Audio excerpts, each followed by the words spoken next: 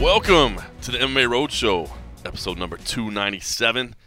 My name is John Morgan. Cold Coffee is with me, and we got the whole crew together. Hot Tea is in the building as well. We're here at the Casa de Cold Coffee on a beautiful Thursday afternoon. Fuego. Early evening. You know, listen, Las Vegas. I don't speak Spanish, so.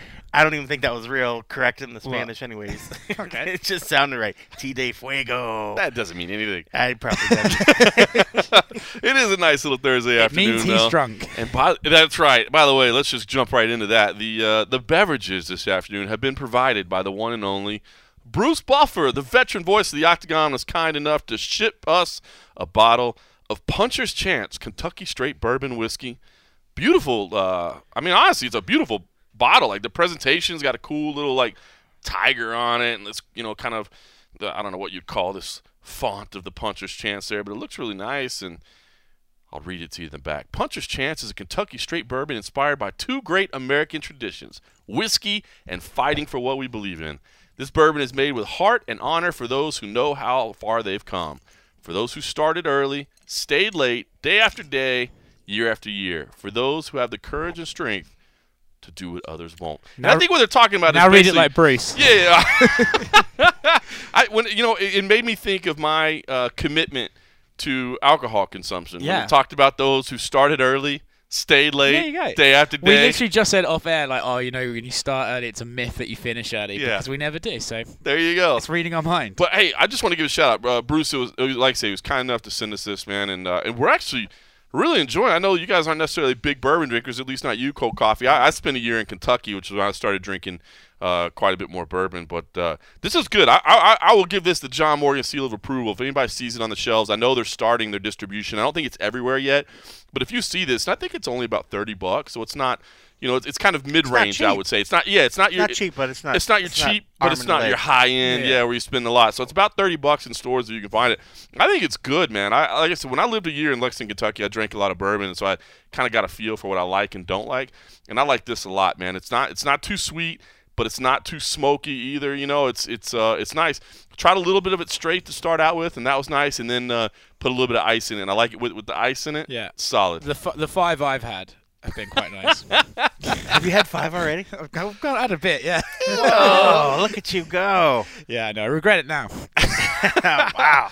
So, legend Bruce Buffer, man, appreciate that. Puncher's Chance Kentucky Straight Bourbon Whiskey. Give it a shot. It's good. And of course, we do still have the traditional award-winning Pabst Blue Ribbon on the backside of that as well. Well, I was wondering about your seal of approval. Does it come in levels, or is it just you get the seal, which is like, is that like the that just saying like Morgan would drink it? Every alcohol starts with a seal of approval, and then he has to go up in tears. Otherwise, Look, the seal is I will drink it, and there's just no seal, I won't drink it. Pretty much every alcohol has my approval, but I'm giving this the official John Morgan seal of approval. Like, I want people to know that if you were out and you see this, you'd be like, man, I know that guy drinks a lot. I wonder if he would like it. I like it. I'm not just saying, hey, I like Bruce Buffer. He's a good guy. He's always been. And by the way, Bruce Buffer is one of the nicest people you'll ever meet, man. He is really one of the nicest guys you will ever come across.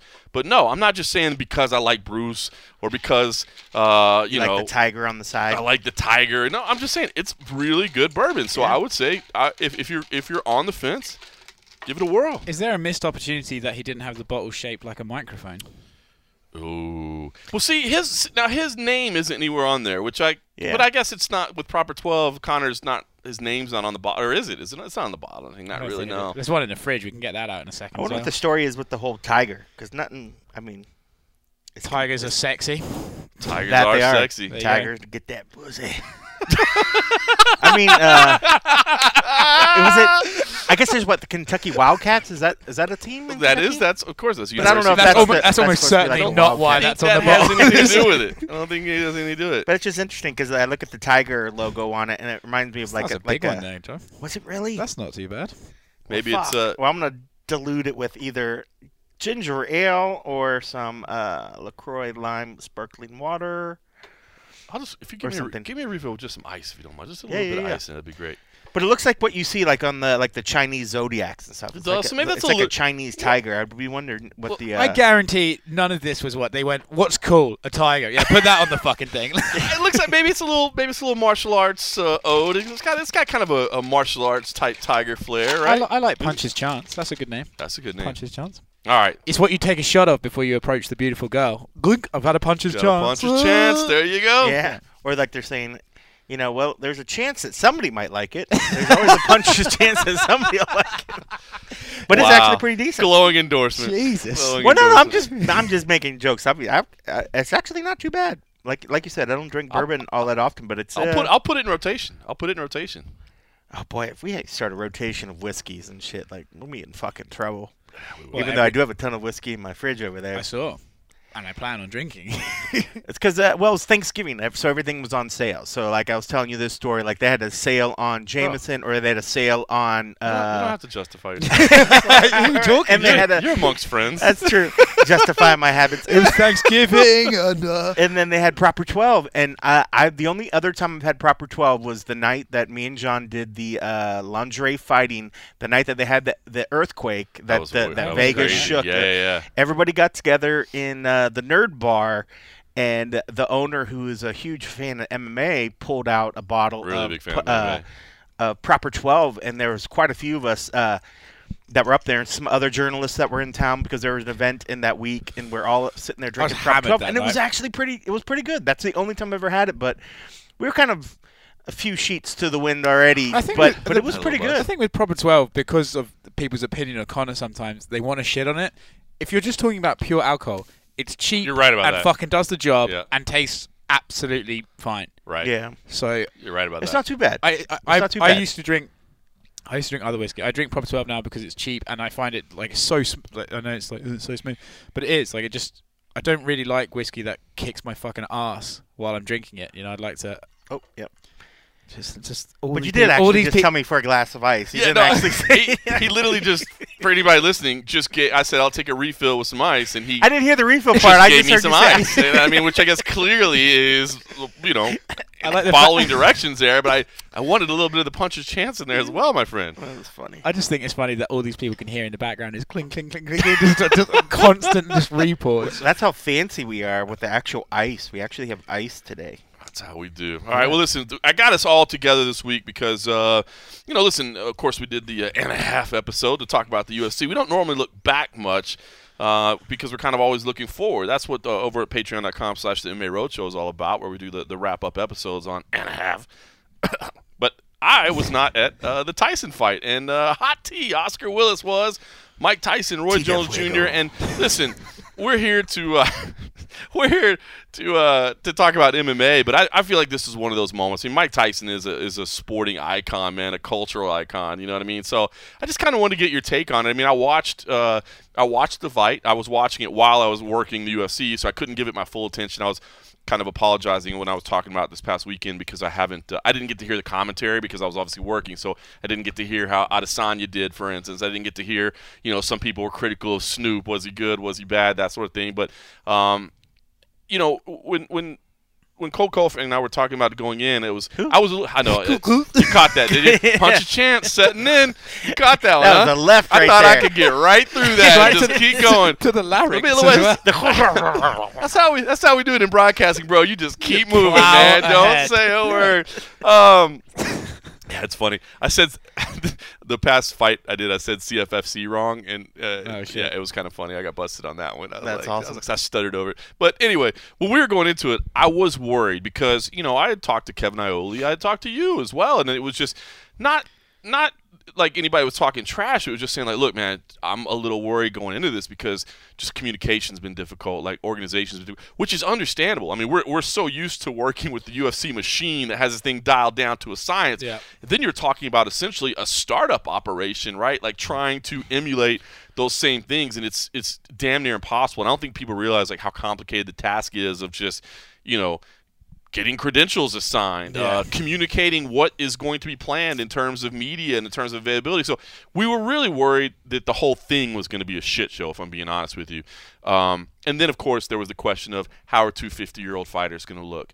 But as it turned out, again, I didn't hear the audio of the commentary, but just visually speaking, I didn't think that the production of it was that bad. No, I thought it was quite good, actually. I thought it looked really nice, man. As far as, watching it streaming into the press tent there, I thought it looked good. And then as far as the quality of the action, I thought it looked acceptable as well. I mean, I'm not, one of those people that's coming out. I think, was it George Foreman that afterwards said that he sees a path back to the heavyweight title or something? Like, sit down. Sit down for a second. Yeah. But I was entertained. So, I mean, you were there firsthand. Just give me your general thoughts on the whole experience. It was a cool experience. I think it was they were very nice people, the PR over there, and they did what they could. I think a lot of their life was not made easy by the fact they chose to have it in California, which for those who don't know is becoming very COVID regulated again. In fact, I believe on Monday they actually just went into another lockdown, so they got that fight done with a 2-day grace basically. So I think every time they planned something, California government would change, and so I think they had a lot of work to do on the fly. Whereas if they had that in Texas, they probably wouldn't have had that issue. So I don't think that helped. Good point. That said, I got my instructions for the next day at 11:59. So that could have been a bit stressful too. But it was cool, and as someone who wasn't, I was young when Tyson was around. I felt very privileged to be there because there's very few media actually credentialed. Right. So I felt very proud that I was there. When I very, very first started getting into this game, Mike Tyson was a bucket list kind of guy as well. He's Mike Tyson. So to be able to talk to him, ask questions, actually have a good interview with him, I was very happy with it. I think Mike Tyson, I mean, obviously, man, hell, especially this year, man, you've been at, damn near every UFC event, at least all of them since the pandemic started. And, man, you're used to interviewing the biggest stars in the game. Obviously, you work for the biggest star in the game. So, you're not one of those people that's going to get overwhelmed or, starstruck or whatever. But I will say, I've only been around. Man, I wish. Damn, why don't we have video? That's hilarious. As he was trying to put some ice in his puncher's chance, just an entire block. The whole thing came out. But Mike Tyson is. I've only been around him. That one didn't break up. I've only been around him a handful of times. Been at Tyson's Ranch, obviously, for the Dominance MMA thing, and was with him for a moment there. Some PFL things, some previous UFC things over the years, and even for me, who's been doing this for a long time, there's an aura, right? I mean, Mike Tyson there's an aura. Yeah, well, it's funny as well, and I actually did send you a text that night to say that by learning from you, I was able to not be a fucking freak and actually do my job to a reasonable level. But there was a moment in the press conference I asked him about. Did his previous legacy and how he might look in the ring that night, did it ever get to him? If I look like shit? Saw that answer, man. Yeah, and then he gave a really good first answer. of all, but his initial answer was what a question. Yeah. And I'm not gonna lie to you, under the table, my hands were fucking shaking. And it was because he like you say, he has an aura, and he's so famously unpredictable. That I was like, is he about to freak out on me? And my adrenaline was so high, I couldn't fucking hear what he was saying because it was boom, boom, boom in my ears. It was crazy. And it was a very cool moment.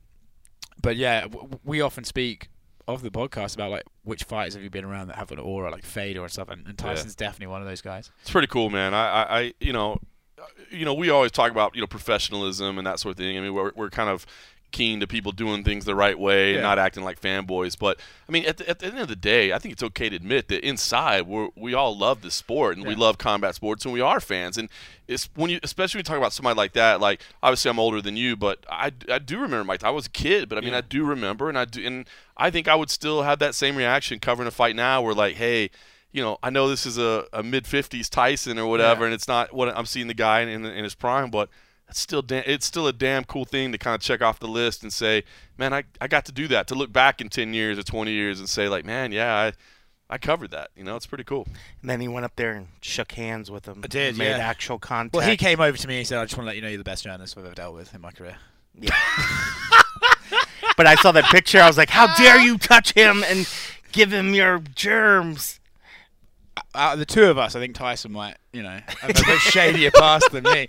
He's literally said at the press conference, he's like, oh, how are you going to celebrate? He's like, well, back in the old days, I had an orgy, but I don't have that sort of energy no more. It's like, wow. That's amazing. Yeah, it's so hilarious. That's hilarious. But he never says it as a joke. He's just saying it he's like, that's pure legit. fact. Yeah. And by the way, not a bad Tyson, by the way. That was pretty good. That was pretty good. Yeah. We might have to collect some audio from Mike moving forward, man, every now and then. Okay, so here's what's interesting coming out, and this is what I really want to get your take on as well, is So now that we're hearing that, this Legends League thing is not a one-off, it's not, a one-night thing, and they're planning on more moving forward. And of course, there was the other fight that night, the Logan Paul fight. Jake Paul, sorry. That's so funny to me how that poor guy can never get out of his brother's shadow. I apologize to you're Mr. talking Paul. about one of the biggest stars in boxing. It is true. It is actually. Okay, so I guess let's just start with Jake Paul.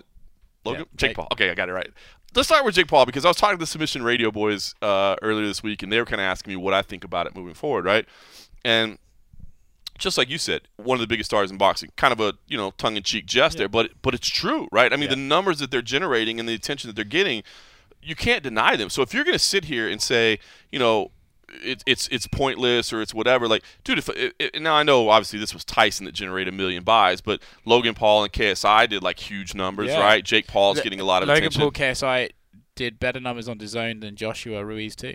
Are you serious? That's what Eddie Hearn said the other day. That is insane. So you can't deny it. I mean, that's a reality. If the consumers are there, you can't deny it, right? But here's my thing: is that when I told the Submission Radio guys is that I'm totally okay with it. Like to sit here on some high horse and be like, this is a mockery of the sport that we are part. Like, bro, we're in cage fighting and boxing is the same. I mean, if people want to see it, what I do have a problem with, I guess, or not necessarily a problem with, where I think the limit should lie, at least in terms of me. So let's just talk about the Paul scenario first, and then we'll talk about Tyson.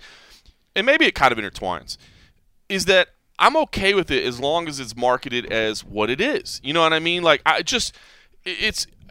know what I'm tuning in for. Like immediately, Jake Paul comes out and says, I would knock out Conor McGregor, right? Like, that's silly. Like, no, you absolutely would not. Now, I will say, the Dylan Dennis call out, no disrespect to Dylan Dennis, but in boxing, maybe you could. Now, if it's an MMA fight, you lose. Yep. If it's grappling, you definitely lose. Yeah. But in a straight boxing match against Dylan Dennis, maybe. Conor McGregor, come on, son. You get sparked in a round or two. So it's weird. Like, I don't want to sit here and pretend like it shouldn't exist or we're too good for this. But at the same time, I don't like when they start crossing over and acting like, I would take out these UFC fighters. Is that fair, or do you think there is a line? So for me, it's interesting because we said at the beginning, kind of joking, he's one of the biggest stars in boxing, but he's not the biggest boxing star. He's a star in boxing.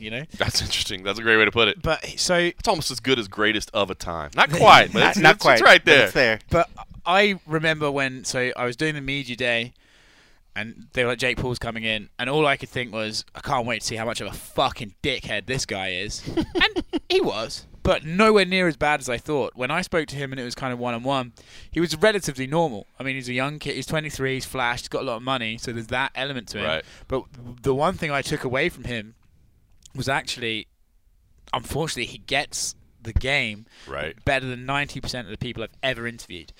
So even I said, I the way I proposed the question was, I've always found it in the biggest stars in this sport, people are talking about their next fight before this fight's done. Right. So I'm finding that with you, people are already talking about who you're fighting next. And he said, well, that's because I construct that narrative. I know it's important for me to keep relevant even if the fight's just ended. Wow. He's like, so I know I'm going to try and get Conor McGregor. To get him, that's not going to happen, so I have to beat his teammate up and knock his teammate out to get the Conor McGregor fight. So if that doesn't happen, I've got KSI because I need to avenge my brother's loss.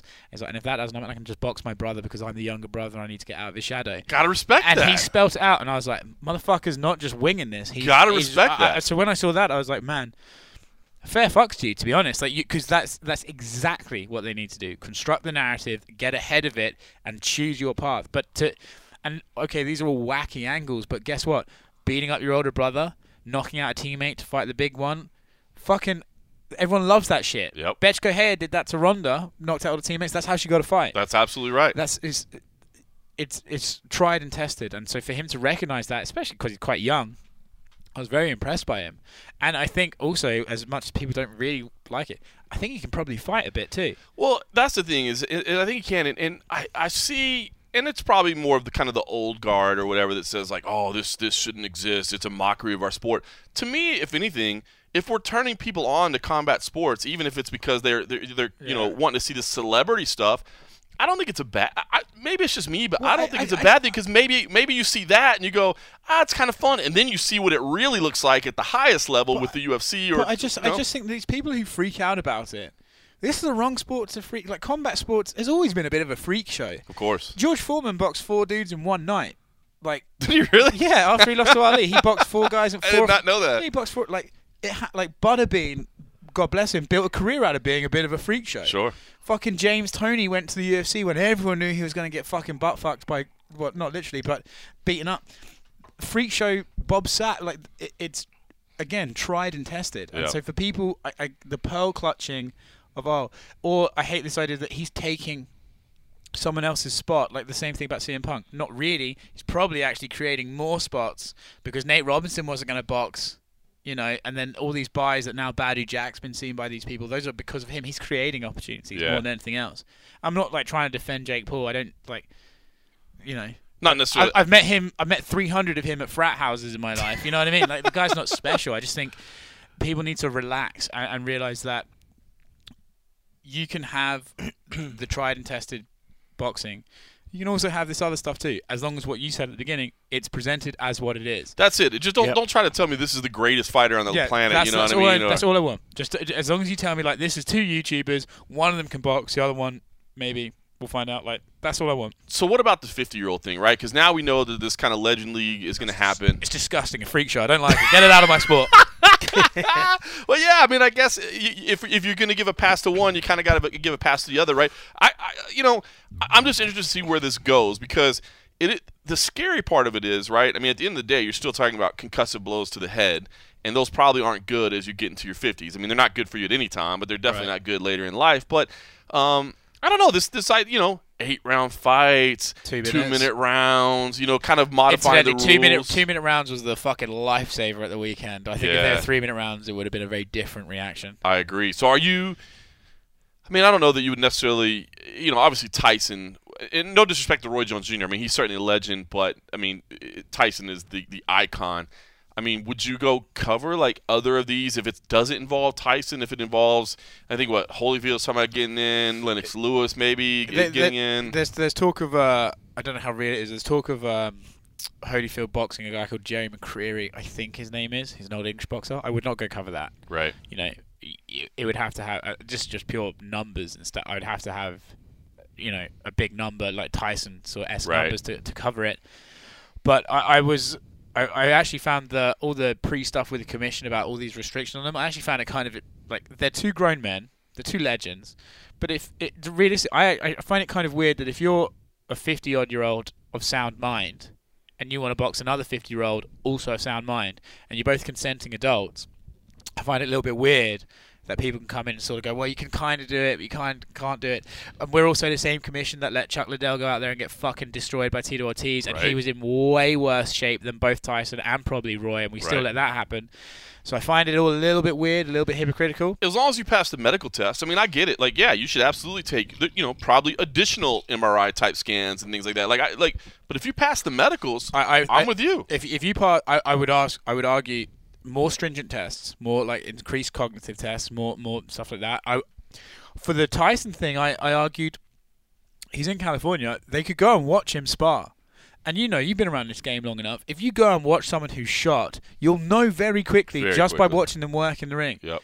There's people still finding that that guy's fucking done and he's been done for a few fights. If you went and watched Tyson spar, like the same thing, I use Chuck as an example, God bless him, but no one from that CSAC went to watch Chuck Liddell spar in that camp, because if they did, they knew he couldn't punch anymore. Yep. So I would rather you, if you're really nervous, but it's such a high profile thing, go take an active interest in it. Watch him spar. If you watch Mike Tyson spar this camp, I guarantee you'd have been like, yeah, he can fight as a professional. I completely agree with that, man. It's funny.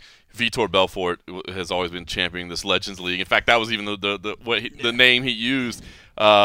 And he got a lot of shit for it, but I understand why he did, because he's Vitor Belfort, and we know what's happened in his career and his history with TRT and that sort of thing, and why people want to give him grief. But man, there is something to be said for, and I guess it's difficult to say, like, well, but you're not really somebody that needs to be around fighting, and some people do. But there is something to be said for watching our heroes. He used to say, MMA, bigger gloves, no elbows, shorter rounds, longer rests between rounds. All those things that you would say to be, okay, this will make this a little bit more easier for a man of an older age to accomplish.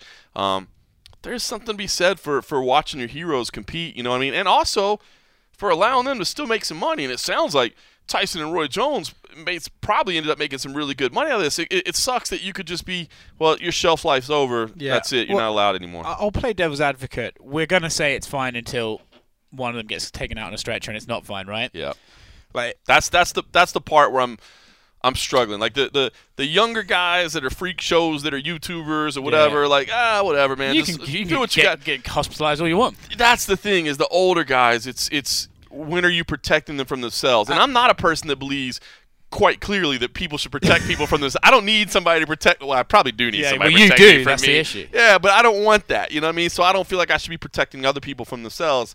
But so it's weird. Like I do like I was worried this was going to look terrible. Well, it didn't look terrible. That's the thing, though. Are we now riding that it didn't? Because I remember when they walked to the ring, someone said, "What are you expecting?" And I said, "All I want is to it not to be embarrassing.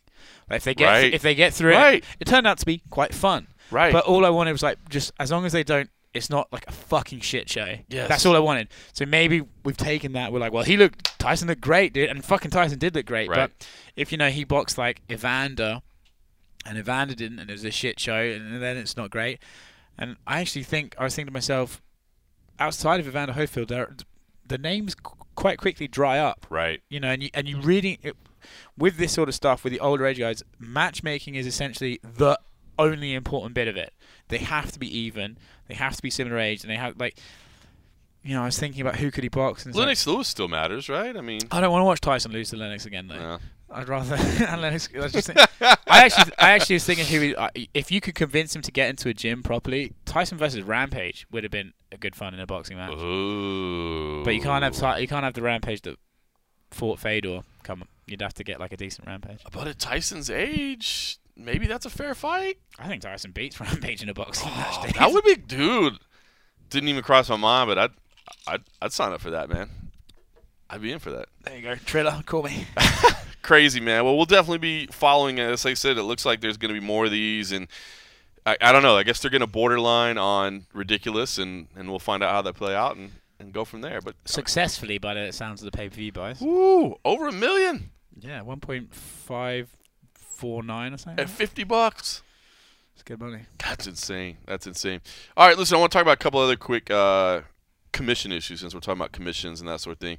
News came out today. USADA suspended Yair Rodriguez 6 months for whereabouts issues. By the way, if you were listening to the and-a-half episode, you would have already known that was happening because I kind of threw it out. Did you break it? Did you break it? Just to the level of, you know what I'm saying? My crew over there at patreon.com/MMA Roadshow. I let them know this was coming. They saw the news today and they were already like, I knew that. Yeah, I told my friends, bro. But listen, I want to talk about this because this is crazy, man. Yair Rodriguez whereabouts issues. Meaning he did not file updates on where he is located so that USADA could get a hold of him to test him. Now, there's two reasons basically you do this. One, you just don't care or just aren't, I don't know. A bit incompetent. In handling your, I mean, this is one of the few responsibilities you have essentially, as a fighter. You have to register with USADA. I mean, the rest is kind of independent. You can do whatever you want. Other than, I guess, making weight on weigh-in day. Like, that's probably, like, your two requirements, and the rest you can do what you want. Or you're trying to hide something. I don't think Yair's trying to hide something. I really don't. I've heard from a few people that they don't believe he's trying to hide something. No. I just don't. I'm sorry. I look at the guy. Granted, eyeball test isn't everything, but I don't believe the guy's trying to cheat. I just don't. And I know his character, too. You know what I mean? I've been around him enough. I don't feel like he's that guy. But don't you think because you know his character, that makes you know why he's missing whereabouts tests? Yes, it does. And I just think I think it's ridiculous. And how do you not register with USADA? How do you get a whereabouts? And it's not a one-time thing. It's 3. You have to get 3. He got 1 per quarter. The first 3 quarters of 2020. I've never heard of anybody getting it. 1 per quarter. Nick Diaz did, but that didn't shock me. Yeah. I mean, Nick Diaz, okay, you get like, right. But Nick got a whereabouts failure because he wouldn't open the door because he was drunk and didn't want to fucking jumped out of the window in one of them. Okay, I didn't know that. But I remember that was the story in the staff that we heard that they showed up at his friend's house, his friend door, and he climbed out of a window. But I remember the time they were at the thing and he was like, "No, I'm not fucking," and he was filming himself on Snapchat telling the guy to fuck off. Right. So it's hardly like he wasn't. His whereabouts was quite known. He just wasn't being helpful. Yeah, I mean, we know Nick Diaz has got some different issues going on, which, by the way, sounds like he's coming back next year. That would be awesome. That'd be great. I'd sign up to see Nick again, man. I'd sign up to. All right, but this to me, I'm not trying to hammer Yair Rodriguez. I like Yair Rodriguez. I like him as a person. I like him as a fighter. But this to me is just bizarre. I mean, again, it's not one, it's three, and it's one per quarter in 2020. You would think after your second one, knowing if you did it again, you get a suspension, you'd probably fucking get your missus to do it. You know what I mean? Do you know what I mean? Like John Jones can manage it. Come on. You know what I mean? Like, it just doesn't make any sense to me. It's not really affecting him that much. Shots fired. Taking jabs. Taking jabs. I don't know why I said that. Puncher's chance. That's fine, baby. Thanks, Bruce. Tito Fuego's views should not be held against the MMA Roadshow. Yeah. But yeah, I don't know, man. I just find this incredibly disappointing. It's cost us, it was supposed to be the Zabit Magomed-Sharipov fight. That fight's been trying to put together forever. It would be a key fight in the division. I don't know. I don't know how to properly frame this because I don't believe he's a cheater, but at the same time, I also find it just incredibly reckless, incredibly irresponsible. Arrogant. Yes, arrogant is a good word, man. It bothers me, man. You can't, now, if you were out there publicly talking about how the USADA program is unfair or how you have protests and this was your way of okay, I still think it's silly because you're costing yourself career, you're costing yourself fights, but I don't know, man. It just seems like you don't care. Seems like you don't care. I think with Yair, there's a couple of things. One, he's shown himself to be sort of a bit of a, I don't want to say diva because that sounds too harsh, but he's shown himself to have a fighter's ego in the past, right? He's fallen out of the UFC and stuff like that. So when you hear about him being what I think, frankly, is incompetence, there's drinks going on. Yeah, I think when you hear about it, it's hard not to think like he's just being a fucking dick. Yeah. It's being very silly. On the other hand, I saw Alan Jaban. He said, I'm actually on 2 whereabouts failures. Oh, really? I didn't see Alan this. Jaban is someone who definitely has his shit together. Yeah. And he was like, but that was because I was at dinner and I couldn't get back to the house in time because they come at 7 o'clock at night and you're out for dinner and you can't get back in an hour. They've ruled it. Well, that's different than not showing up. It's different. That's like they try to do a spot check. It's different, but we haven't heard from Yair yet. Yeah, we don't know the full. Okay, you know what? Well, that's so that's made me think like, okay, well, let's not go too harsh on the guy. On the other hand, I think while the 6-month suspension is an inconvenience, he's gonna be able to fight in March, which he hasn't. The guy fucking never fights. Yeah. That's an inconvenience. I actually think what will hurt him more is, unluckily for him, he will forever now have, not an asterisk, but just a little question mark, where people will be like, well, as you said, was he being stupid or was he purposely choosing to hide? It's funny, man. It's funny you mentioned about Joban, and it does kind of make me think, okay, well, maybe I'm being a little too harsh right now. He's like a professional. Professional, man, buttoned up. And it is funny, man. You think about being in SoCal, like, dude, you could easily be, having dinner or wherever somewhere, and you could get stuck in 3 hours. Although I would think as long as you're maintaining communication with them, I don't know. I mean, it's a weird scenario, but that does. I mean, hearing that Joban's on 2 kind of does make me think, all right, well, maybe I just wonder. I wonder if that's a matter of his availability. He says I'll be at home at this time or whatever, and then they do a spot check and he's not there, which would be different than if he's just not even filing anything. That's true. So he's So I'm just reading Alan Jaban. I didn't realize he's been tweeting about it a lot today. So I've been at dinner and had USADA call and say they're at my front door and they were going to come meet me at the restaurant. Sometimes they don't. They've also tested me while I was in the middle of a podcast one time. Stuff like that. And by the way, I will say for the record, it should be noted that in USADA's official announcement, it did say, because normally it would be a 12-month suspension. He got 6. And they did say in their own language, Rodriguez was eligible for reduction in the period of ineligibility because his conduct did not raise suspicion that he was trying to avoid being available for testing. So he received reductions based on his degree of fault and for his full and complete cooperation. Well, so even USADA is saying, we're not suspicious. I also checked the USADA list today. He's been tested 4 times this year. Successful tests. Yeah. So that's quite a bit. It's a decent amount. It's like you said, it's the same as Nick and Nate, I think. Really? A rough they've had 5 or 4, yeah. It is clearly like if somebody wanted to say, "Hey, I got questions," they could say it, but it doesn't seem like he's cheating. But it's just like, come on, man. Well, I just think with his history and I like Yair. I actually enjoy Yair. I think as a person he's pretty cool, but I think he can be a bit of a dick. With the Jeremy Stevens stuff, with his reaction, I think he's obviously got. I think he's got a bit of an ego, which is not unhealthy as a fighter. I think you need that. But when something like this happens, it's very easy to think like, you just imagine this guy just fucking off and not caring. And it's like, it's like your whatever. career, bro.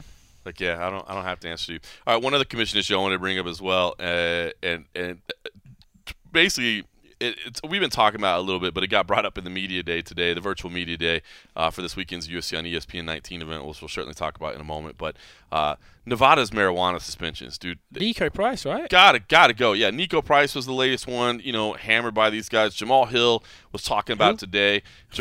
Yeah. Somebody. You mean Jamahal? It's getting hot in here. Oh, it was not a good day for one particular person. But yeah, by the way, it is Jamal Hill. If you're speaking to it, it's not Jamahal Hill. It is Jamal Hill. But he said today, he's coming off a suspension. It wasn't a lengthy suspension, but he was asked about it, and I'll read just quote because he just didn't hold back. He's like, I think it's fucking stupid. I think it's dumb as hell. I think everything I've had to deal with as a result of this is dumb as fuck. I really think they need to focus energy on things that actually matter, not goofy shit like that. And you know what, man? I love the fact that he just laid it out there, and I agree with him. And I'll say this.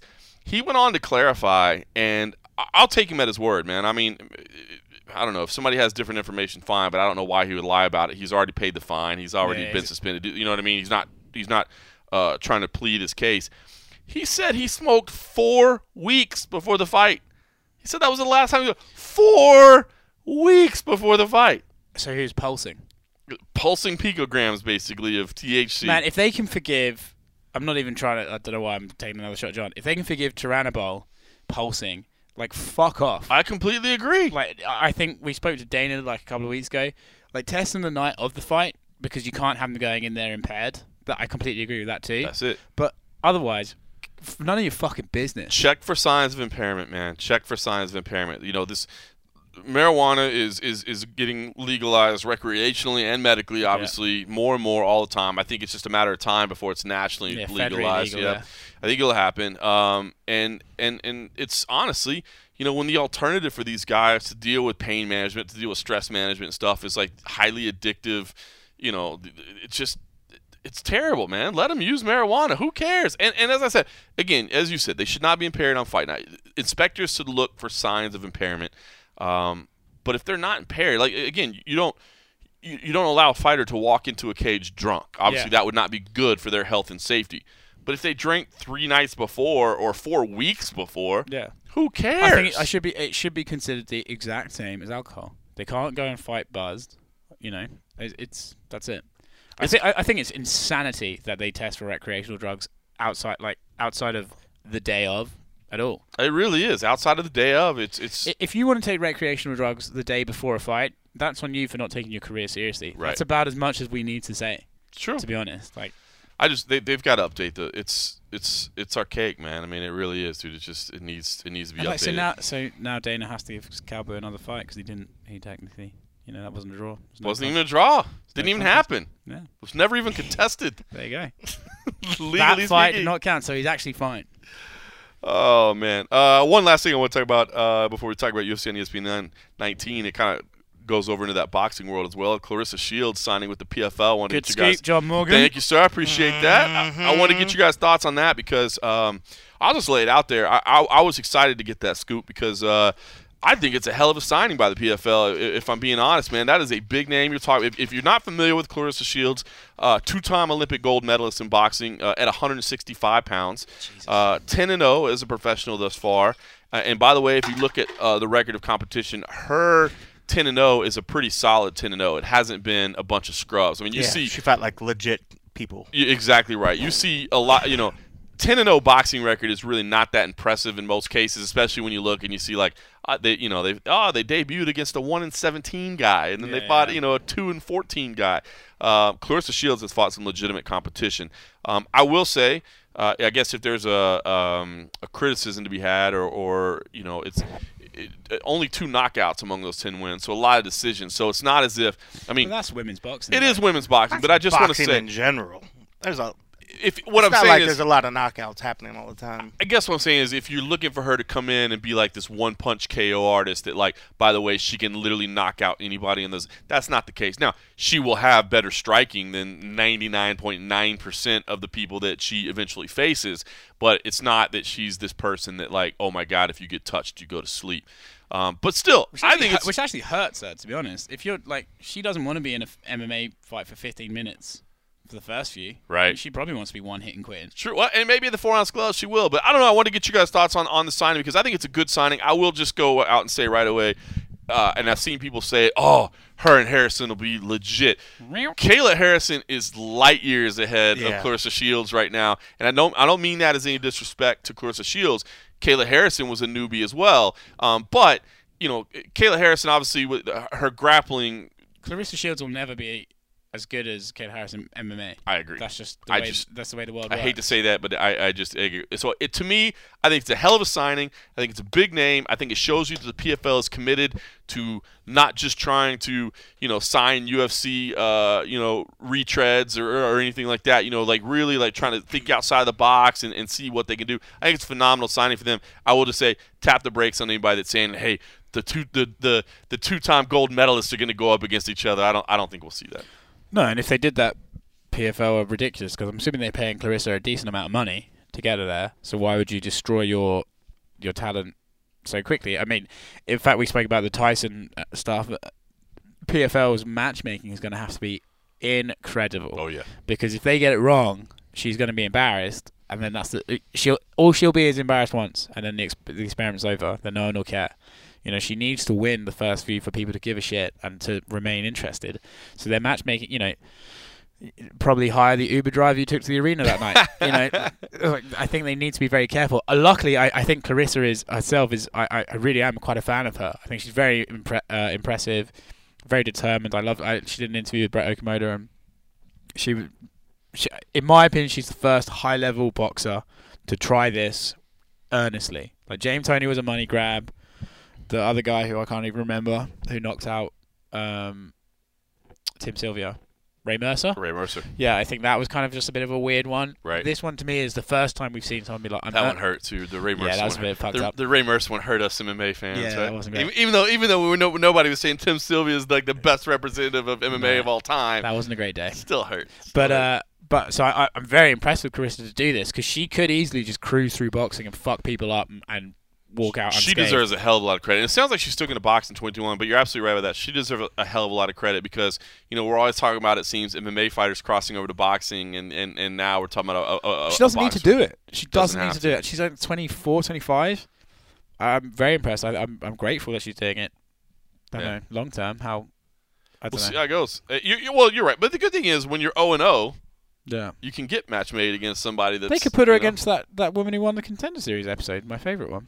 Oh, yeah. Well, I mean, obviously they can't because she's in the UFC, but you're right. That would be a fair fight. I might ask Dana about it. I'd love to hear their reaction to her going to PFL because obviously there's a report about super boxing with her involved and stuff.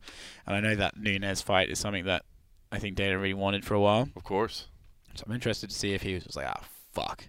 You know? Has to be at least a little bit. I mean, I know at the end of the day... She's so big, though. You know what I mean? She's so big. So even that Nunes fight was not like... I don't think she's ever competed at 145. I think she got down to 147. Yeah. So it's kind of... My understanding is she'll be at 155. It's 155 for sporadic fights, I believe. But I mean, it's a bit like Cyborg with 135. Unless you're gonna have to try and get down there for any fight that you really want, you know. It's interesting.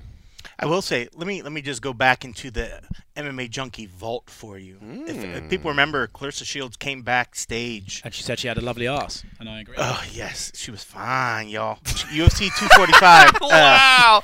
UFC 245. And when we brought up the whole thing about how Amanda Nunes, she's like mid-next year, end of next year, MMA match can happen a year after that. It's just about whenever we get a deal signed and sealed, then let me know how much time I have to get ready inside the octagon. And I'm not talking about 6 months or a year, but give me like actual time when I can have a chance. I feel like I have a chance now, but once we go to the ground and stuff, I have to learn that. And I know that. Me being an Olympic athlete, I know that I can learn a different sport and catch on quicker than a regular person. And I thought her interview was awesome at night. I thought her personality was so just magnetic. I was completely drawn to her, and she was just radiant. But she's a badass. But the difference thing about being a boxer, and when you brought up Kayla Harrison, it's two different base sports, one being much more apt to MMA as opposed to boxing. Yep. When have you ever heard somebody say, all right, what's one skill? What's that one skill that you want somebody to learn before they transition? They don't say, oh, it's got to be boxing. Yeah. It's got to be the hands. Not even kickboxing. No, it's not. Always grappling. It's grappling or wrestling. Mm-hmm. It's always what comes into it, and that's going to be the biggest thing. That, who knows? It is literally, this interview was December 17, 2019. It's been a year. So this is the year that she said, but it hasn't even quite, but just about a year. So I doubt she went straight back and was like, hey, guys, I went to this interview, and they said I need to work on grappling. Can we start that right now and just continue on? So, obviously, she's still got to be lacking in that area, and that's going to be the biggest question. But, I mean, great hands. She's got great hands. But, unfortunately, MMA fights very rarely just stay. Especially when you have lower skill level in MMA, because when people have lower skill in MMA, it always ends up on the ground like a pub fight, because they don't keep the distance properly. The distance isn't well maintained, and it just gets a bit sloppy. They always end up in the clinch because the referee doesn't break them up. Yep. And it always Nobody's breaking them up. It always kind of ends up with some sort of weird trip on the floor, and I think her fights could. It's very, very hard. Even if you gave me fucking Mayweather, like, how do you book him in an MMA fight where you're like, right, what's the only way that this guy doesn't get abs? Because even the most average MMA fighter probably knows more about grappling than Clarissa or Floyd would do. Do you know what I mean? So, yeah. And like we'd said about Rousey would crush him in a street fight. Yeah. Yeah. Should do Cain Velasquez too. No, but I mean, like Clarissa and Harrison, right? I've used this example with you about Khabib and some people. If Kayla Harrison didn't train another day of grappling for 5 years and Clarissa trained nothing but grappling for 5 years, when they grapple, Kayla would still win because she has a decade or more of grappling experience. Right. You just can't at a super high level as well. Yeah, you can't overcome that gap. It's so funny, man. I was talking to Marvin Vittori the other day, and he had it was when he was still getting ready for Jacare, and I loved his quote. He was just like, "Listen, man."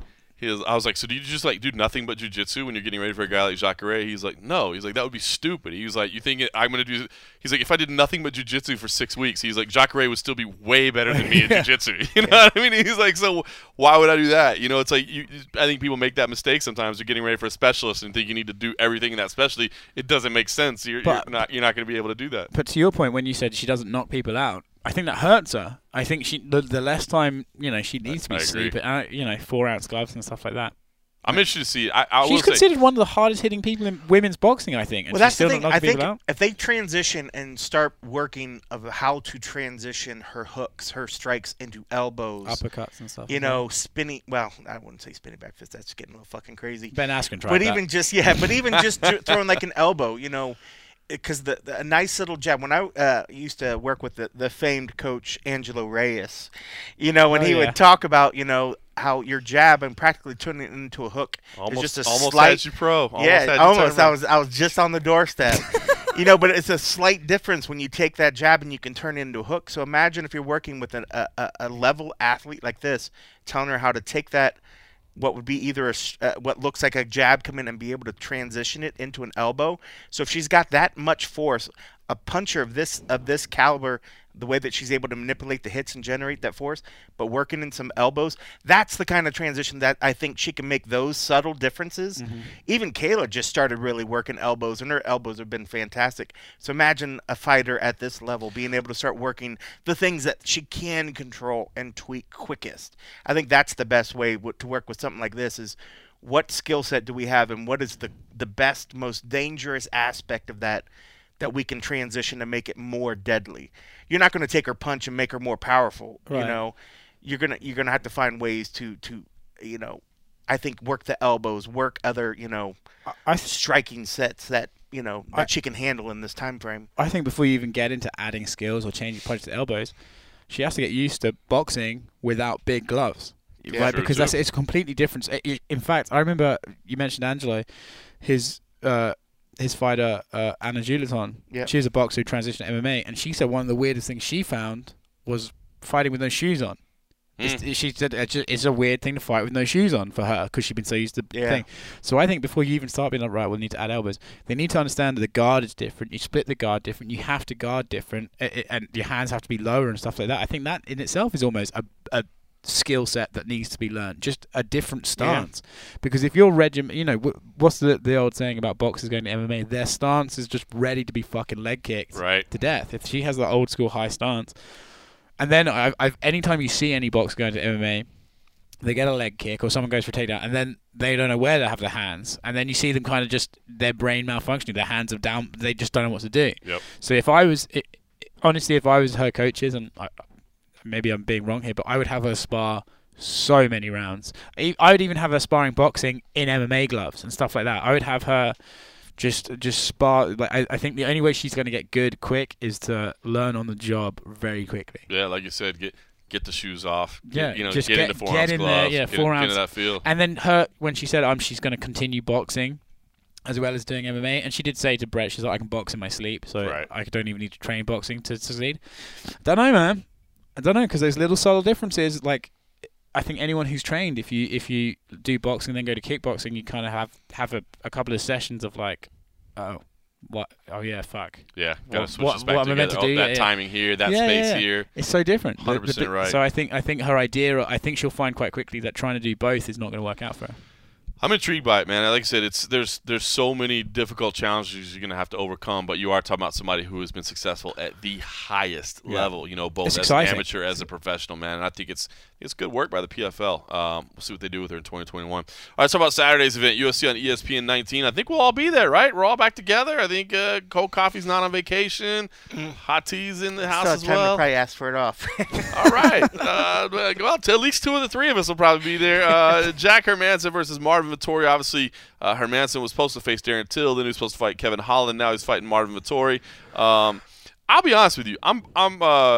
And it's weird because I like Kevin Holland a lot. I love Kevin Holland, if I'm being honest with you. I like his personality. I like his fighting style. I love watching him compete in the Apex because you can hear every single word he's saying in there, which is phenomenal because he's big mouth. He talks a lot. But I was not as intrigued by the fight matchup as I am with this one, Marvin Vettori. And I don't know if you guys share that. I mean, I think part of it might be, for me, personal interest.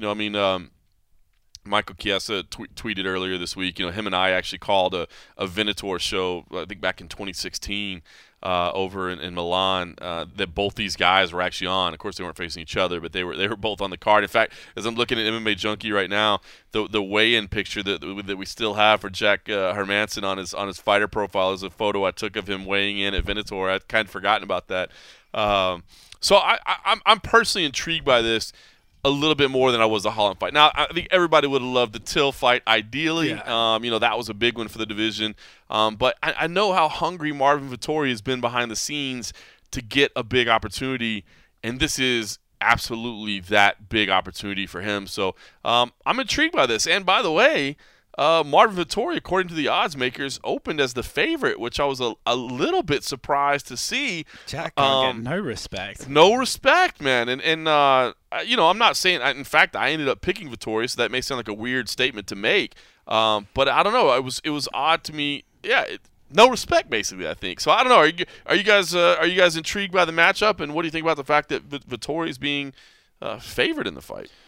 I think him being favored is very weird.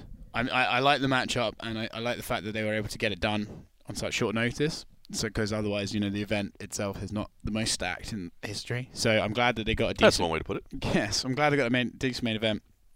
For me, it's an exciting fight because it's kind of a put up or shut up moment for Vettori because, I don't think a day has gone past since the fight that he's not mentioned Israel Adesanya's name. I think in fairness, it gets brought up a lot too. It does, but I think right before he goes to sleep, he goes Israel Adesanya. And by the way, I'm not saying that as a negative. I love it. I love that sort of unbridled just hatred of a random dude. Yep. I love it, but I feel like he keeps talking. There's a moment where a fighter, they make a call out, and you think that's a weird call out. I don't like that. I think that's the sort of territory he's in at the moment when it comes to Adesanya. People just sort of don't link the two of them together. Beat Jack Hermansson, your call-out suddenly becomes a lot more serious. Then that first fight gets looked at a lot more than just one of Israel's fights, right? So it's a big moment for him, and because I think, like we just said, Jack Hermansson is probably middleweight, probably the most underrated guy in the division. I mean, the guy completely agree with that. Like, just can't get any respect. I would have loved to have seen him against Darren Till because I also said it was almost put up and shut. Darren Till's best performances have always been a bit weird. He fought a stoned Calvin, and then he lost to Rob, and those were his two biggest sort of moments recently. Yep. So I thought if he beat Jack, that proves he belongs there. That's what we were still waiting for. There's still question marks around Darren Till, right? Yeah. I mean, as big of a star as he is, and he is. I mean, he's a great presence on social media. He's fun to watch. He's a great interview, but there's question marks. But you beat Jack. Darren Till. Oh, that guy. But you beat that guy. You beat Jack. You're legit because Jack Hermansson is a fucking legit fighter. Yep. So I think Jack will probably win because I think Vettori's good, but I think Jack Hermansson actually might be very, very good. But I still think, man, he's just got the wrong sort of personality for the game. It's people just don't ever want to give him the credit, Yeah, he'll be in a big spot if he wins this fight too. I mean, he says. But will he though? But if he beats Vettori and then Darren Till comes out of injury, I can see Darren just jumping him. Jumping right, it's fair. That's the way the sport works. Fair. What I end up seeing is either I think it'll either be Rob Whittaker or Paulo Costa. I think that would be the next fight for him. For who? For Hermansson if he wins. You don't think they'll just give him a title shot right away? I don't. No, I think he'd have to fight one of those guys, especially with Adesanya staying busy against Blachowicz. If they do an 205. interim, I could see him versus Rob for an interim. Could do that for an interim. That would make some sense. Till versus Paulo for the next one. There you go. Matchmaking done. Dusted. Although I don't know if they're going to be big on Paulo for a while. Yeah, they're probably not. Last performance left a little to be desired. When Dana comes out and goes, I didn't understand what the fuck he was doing. You're like, nobody did. He's not getting a title shot for a while. I mean, I like this matchup. When you look at the three matches that were supposed to, the three guys that were supposed to happen, obviously Till fight would have been the funnest. But you're right. I like Holland a lot. I think that would have been an interesting one. In that sense, I think in terms of the players involved, I probably would have maybe liked to see the Holland fight just because I love his post-fight interviews. I would have loved to see him out there during the fight as opposed to this Vettori one. Yeah, but you're not guaranteed a post-fight press conference if he fights Jack Hermansson, are you? True, but you're at least going to see him out there jawing during the fight. You're going to see him talking crap, and I love watching him even just fight. Like even while he's taking good shots, he's giving praise to his opponent, and then he'll talk junk, and then he'll hit his opponent with something. But this fight is good. I mean, Marvin is a hell of a fighter. I was so thrown off by his choice of hairstyles today that I was like, "What are you doing, Shaved bro?" head was an interesting look. Shaved head, is he? Yeah, it was a bit. Judging by both of your facial expressions, not a good look for him. It did not look good. I didn't like it. It did not look good. You look like you've been scarred, John. Yeah, I mean, he went from the Italian dream to the Italian I just signed up potato or something. What's wrong with it? He looked like he just signed up with like the Proud Boys or something. Oh dear. It was. I wasn't gonna go there. I just didn't like the look. It was. Mussolini fan, is he? Yeah. It was very jarring. But I mean, but I do know with him in this fight, you go back and look at it. And I think he's got great hair. I don't know why he would have cut it. I mean, unless he thought that he needed those half ounce of hair or something. His computer to check it out right now. He's so intrigued. But what is interesting about this is both guys will walk forward and will throw heavy hands. So I'm looking forward to that. That neither one of them is going to shy away from throwing the big bombs. Right? It's not the best hairstyle for him. I think he had great hair. I don't know why he cut that hair. With the polo shirt as well, he does look a bit fucking it's right wing. Whoa.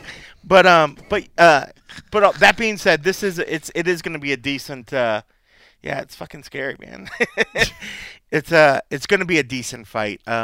Again, I think why I said Holland because I love that dude. Holland's fun. He's fun to watch. Yeah, that's why I'm saying it's weird to me to say I love any chance to watch Kevin Holland fight, and obviously we're going to get to see him a week later, so no big deal, right? Yeah. We're going to get to see him, but I don't know, the styles matching up here, and like I said, I think part of it might be my own personal history with these two guys, but I'm intrigued by it, and knowing that Marvin has wanted a big fight, and not that Jacare wasn't a big fight, but I think if Marvin beats Jacare, you go, yeah, but what's Jacare got left? Yeah. You know everybody keeps questioning Jacare. That's why every time Jacare pulls something out, people are like, see, he still got it. But everybody going into the fight, well, not everybody, a lot of people are always like, oh, Jacare, he's getting near the end of his time. You know, he's depleted. He's blah blah blah. I think this and is this is a much more meaningful win if Yeah. Vittori Just so you know, one of the comments on your video of Marvin Vittori of his new haircut is Italian History X, and then the reply to it is Curbio Stompio.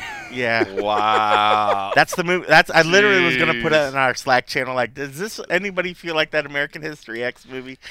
Oh my goodness. But what's crazy about this, and what's going to be great, and is that they're going to be battling for the center of the octagon. They're going to be literally in the middle of the cage, and they're going to be seeing whose chin is the best. And I just think out of the three possible fights, this maybe in that sense, we're going to have more of that in this fight of the possibility of a slobber knocker happening in this fight. I agree, because I think Hermansson would have taken Till down pretty easily, if I'm being honest with you. I think he would take Till down and fight him there. I don't think he'd fight him on the feet.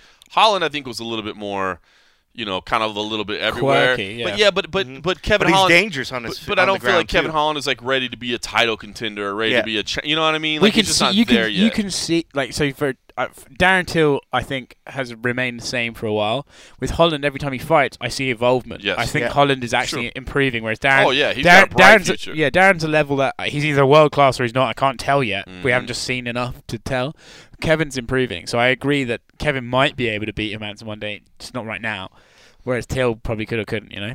It was funny. Hermansson, I was asking him about getting ready for the fight, and he's like, dude, we had a really good game plan, like really intricate game plan for Till, because we had so much time to get ready for it. He's like, then we got Holland, and we were like, this dude is unpredictable. Like, we can't even really put together a detailed game plan, you know? But then he said for Vittori, he's like, I've seen Vittori for years. Like, we came up in the European, so he's like, I know what he is. He's like, look, he's powerful, he's aggressive, he's in your face. He's like, but I know how he fights. He's like, so I can put the. So it's interesting to hear how the evolution of the game plan was, from a very detailed game plan to we'll just go out and feel how it goes to, all right, I know what I'm doing again. I feel like Darren Till's probably the only person on the roster who's like, I'm going to take a fight with a guy who can do leg locks with like one ACL. That'll be a good idea. Yeah. Fucking. All right, big fight in middleweight. The rest of the card, as you said, it's not full of stars. I will point out a couple things I'm looking forward to. First of all, Jamal Hill, the undefeated record against Vince St. Preux. I mean, that's a big fight for Jamal Hill to prove whether he belongs. I mean, he's jumping into the deep end right away. Oh, so he fucked up both sides of that fight at the media day. Oh yeah, I didn't realize. I thought he was like just screwing around all the time. And Sorry. by the way. Terrible. I know where you're getting at with that. And by the way, Jamal Hill, like I said, he was the one that had the marijuana rant earlier, which I respect the hell out of that. So I think he's jumping in the deep end, like I said, right here. OSP's been around the game for a while, so we'll see how that one plays out. So I'm intrigued in that, because that's that is this prospect the real deal? And you know, he's taking, like I said, jumping in the deep end. So I'm excited by that. My boy Justin James is on there. Obviously, Extreme Couture Kids Wrestling coach, man. So obviously it's been a long time since I've had my kid in the class, unfortunately. But I always root for Justin James, That's man. good, because I think for a while there, did you jinx him, or you jinxed some of the other ones?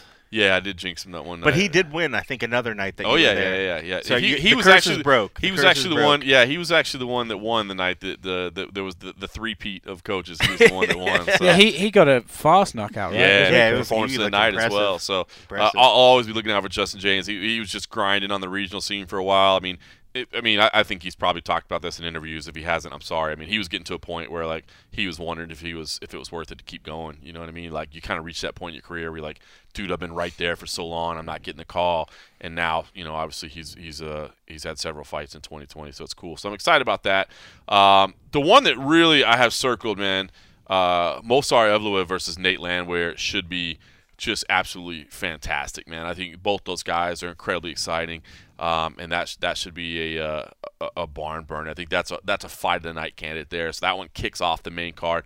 The whole thing's on ESPN2 and ESPN Plus. I'm excited for that one. Roman Dolidze, by the way, he did actually make a really nice debut in the UFC as well. Looked like he could be somebody. Another Georgian. Yeah, another Georgian, exactly, man. I think he looks like the real deal as well. Jordan Levitt is a syndicate MMA fighter that is fighting Matt Wyman, who's always fun to see in there. Louis Smoke is on there, who's always been a fun friend of the show. Enjoy him. Cody Durden versus Jimmy Flick looks like it could be crazy. Damon Jackson versus Ilya Topuria. Mm-hmm. I'm circling that one as a potential fight of the night as well. These two dudes are grappling studs. Ilya Topuria, his debut was phenomenal. of course, Damon Jackson fought his way back into the UFC. And by the way, and the battle order keeps changing over and over and over, but Jake Collier versus Gian Vellante could be an absolute slop fest. I love those two crazy people, man. They're hilarious.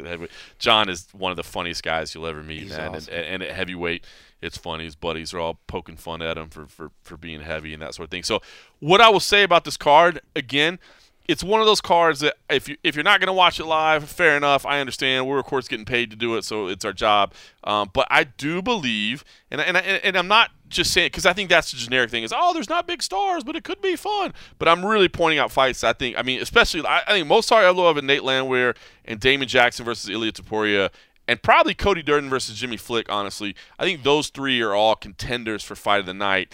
And then, like I said, if it starts out with Collier Vellante like it's currently scheduled, that'll just be something wacky to kick the night off.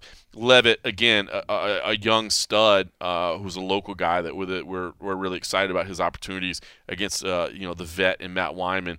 I'm almost as excited about the prelims, or more excited about the prelims than I am about the main card as a whole. But I look at this lineup and I say, I get it. If you're not hardcore, you're probably not watching it. But I think we are going to have a fun, knock on wood, I think we're going to have a fun night on Saturday. Well, the old adage goes that the shitter the card looks on paper, the better it is in person. And so if that's the case, this is going to be the best card of the year. Wow. Shots fired. No. Shots fired. Look, I think Till Hermanson was a very good fight, and I think that was carrying the load of this card. It was a huge main event. I think so.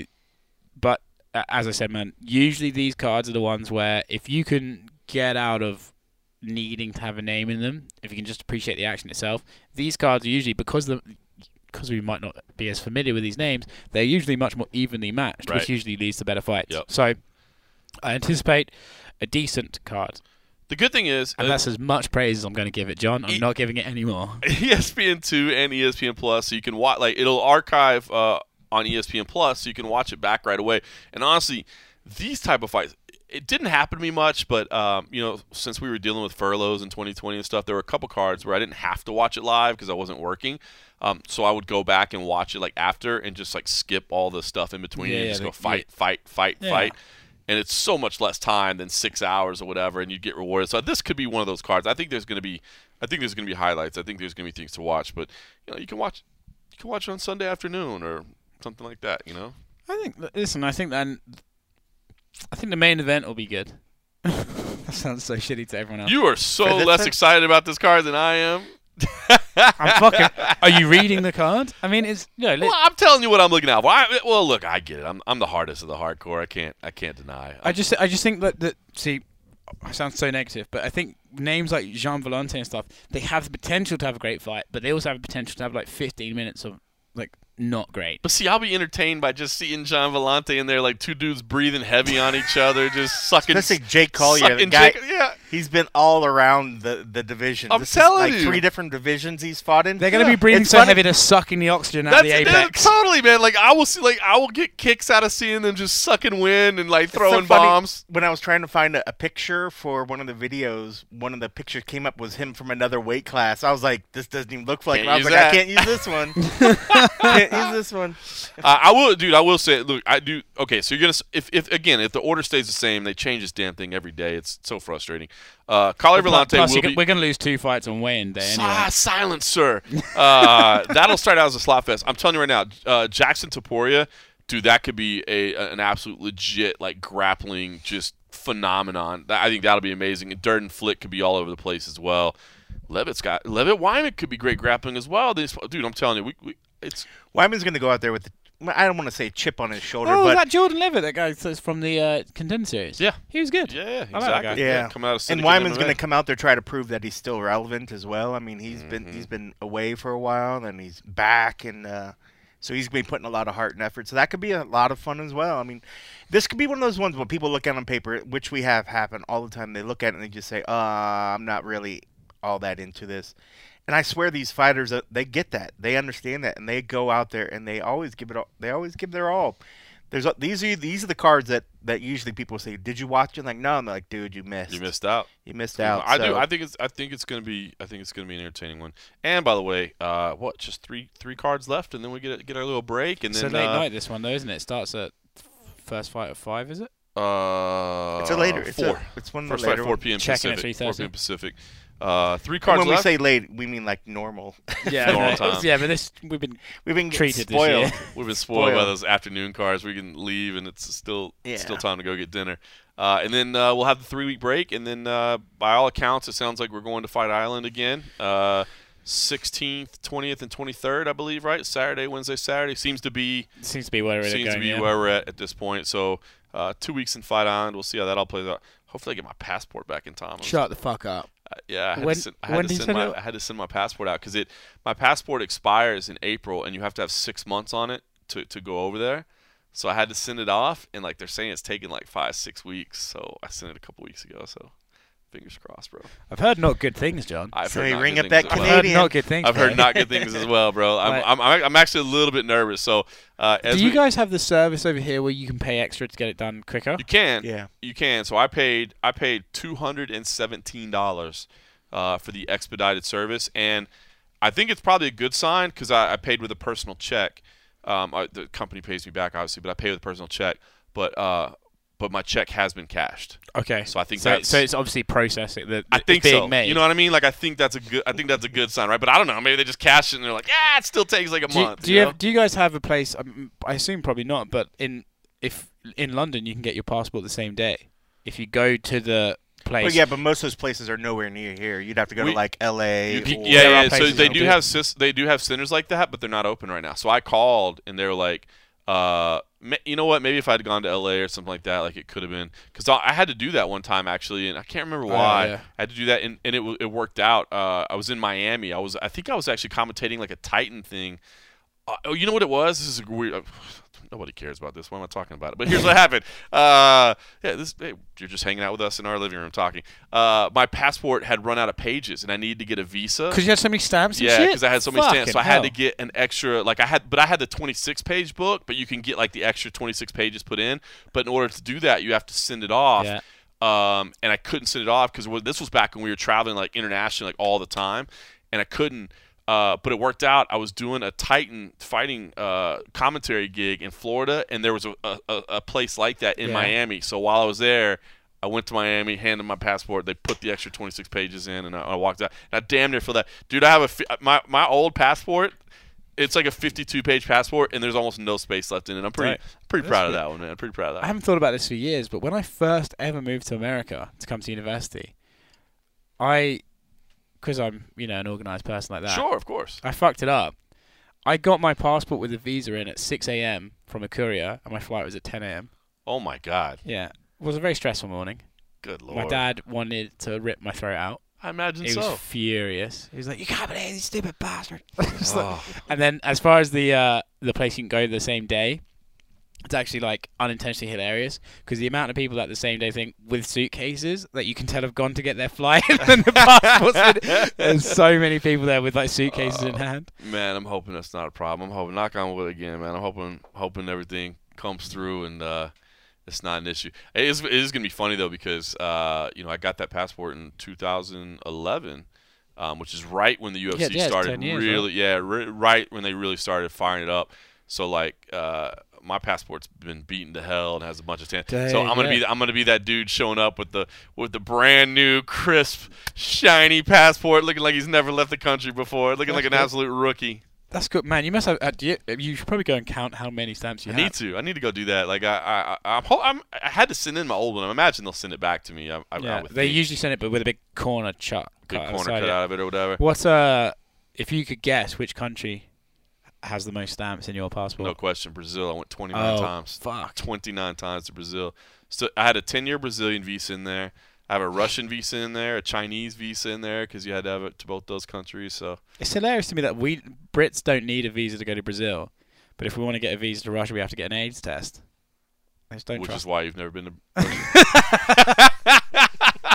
All right, enough passport talk. PassportJunkie.com. Puncher's chin. The MMA. Thank you, Bruce Buffer. You just got us on a tangent. We appreciate it.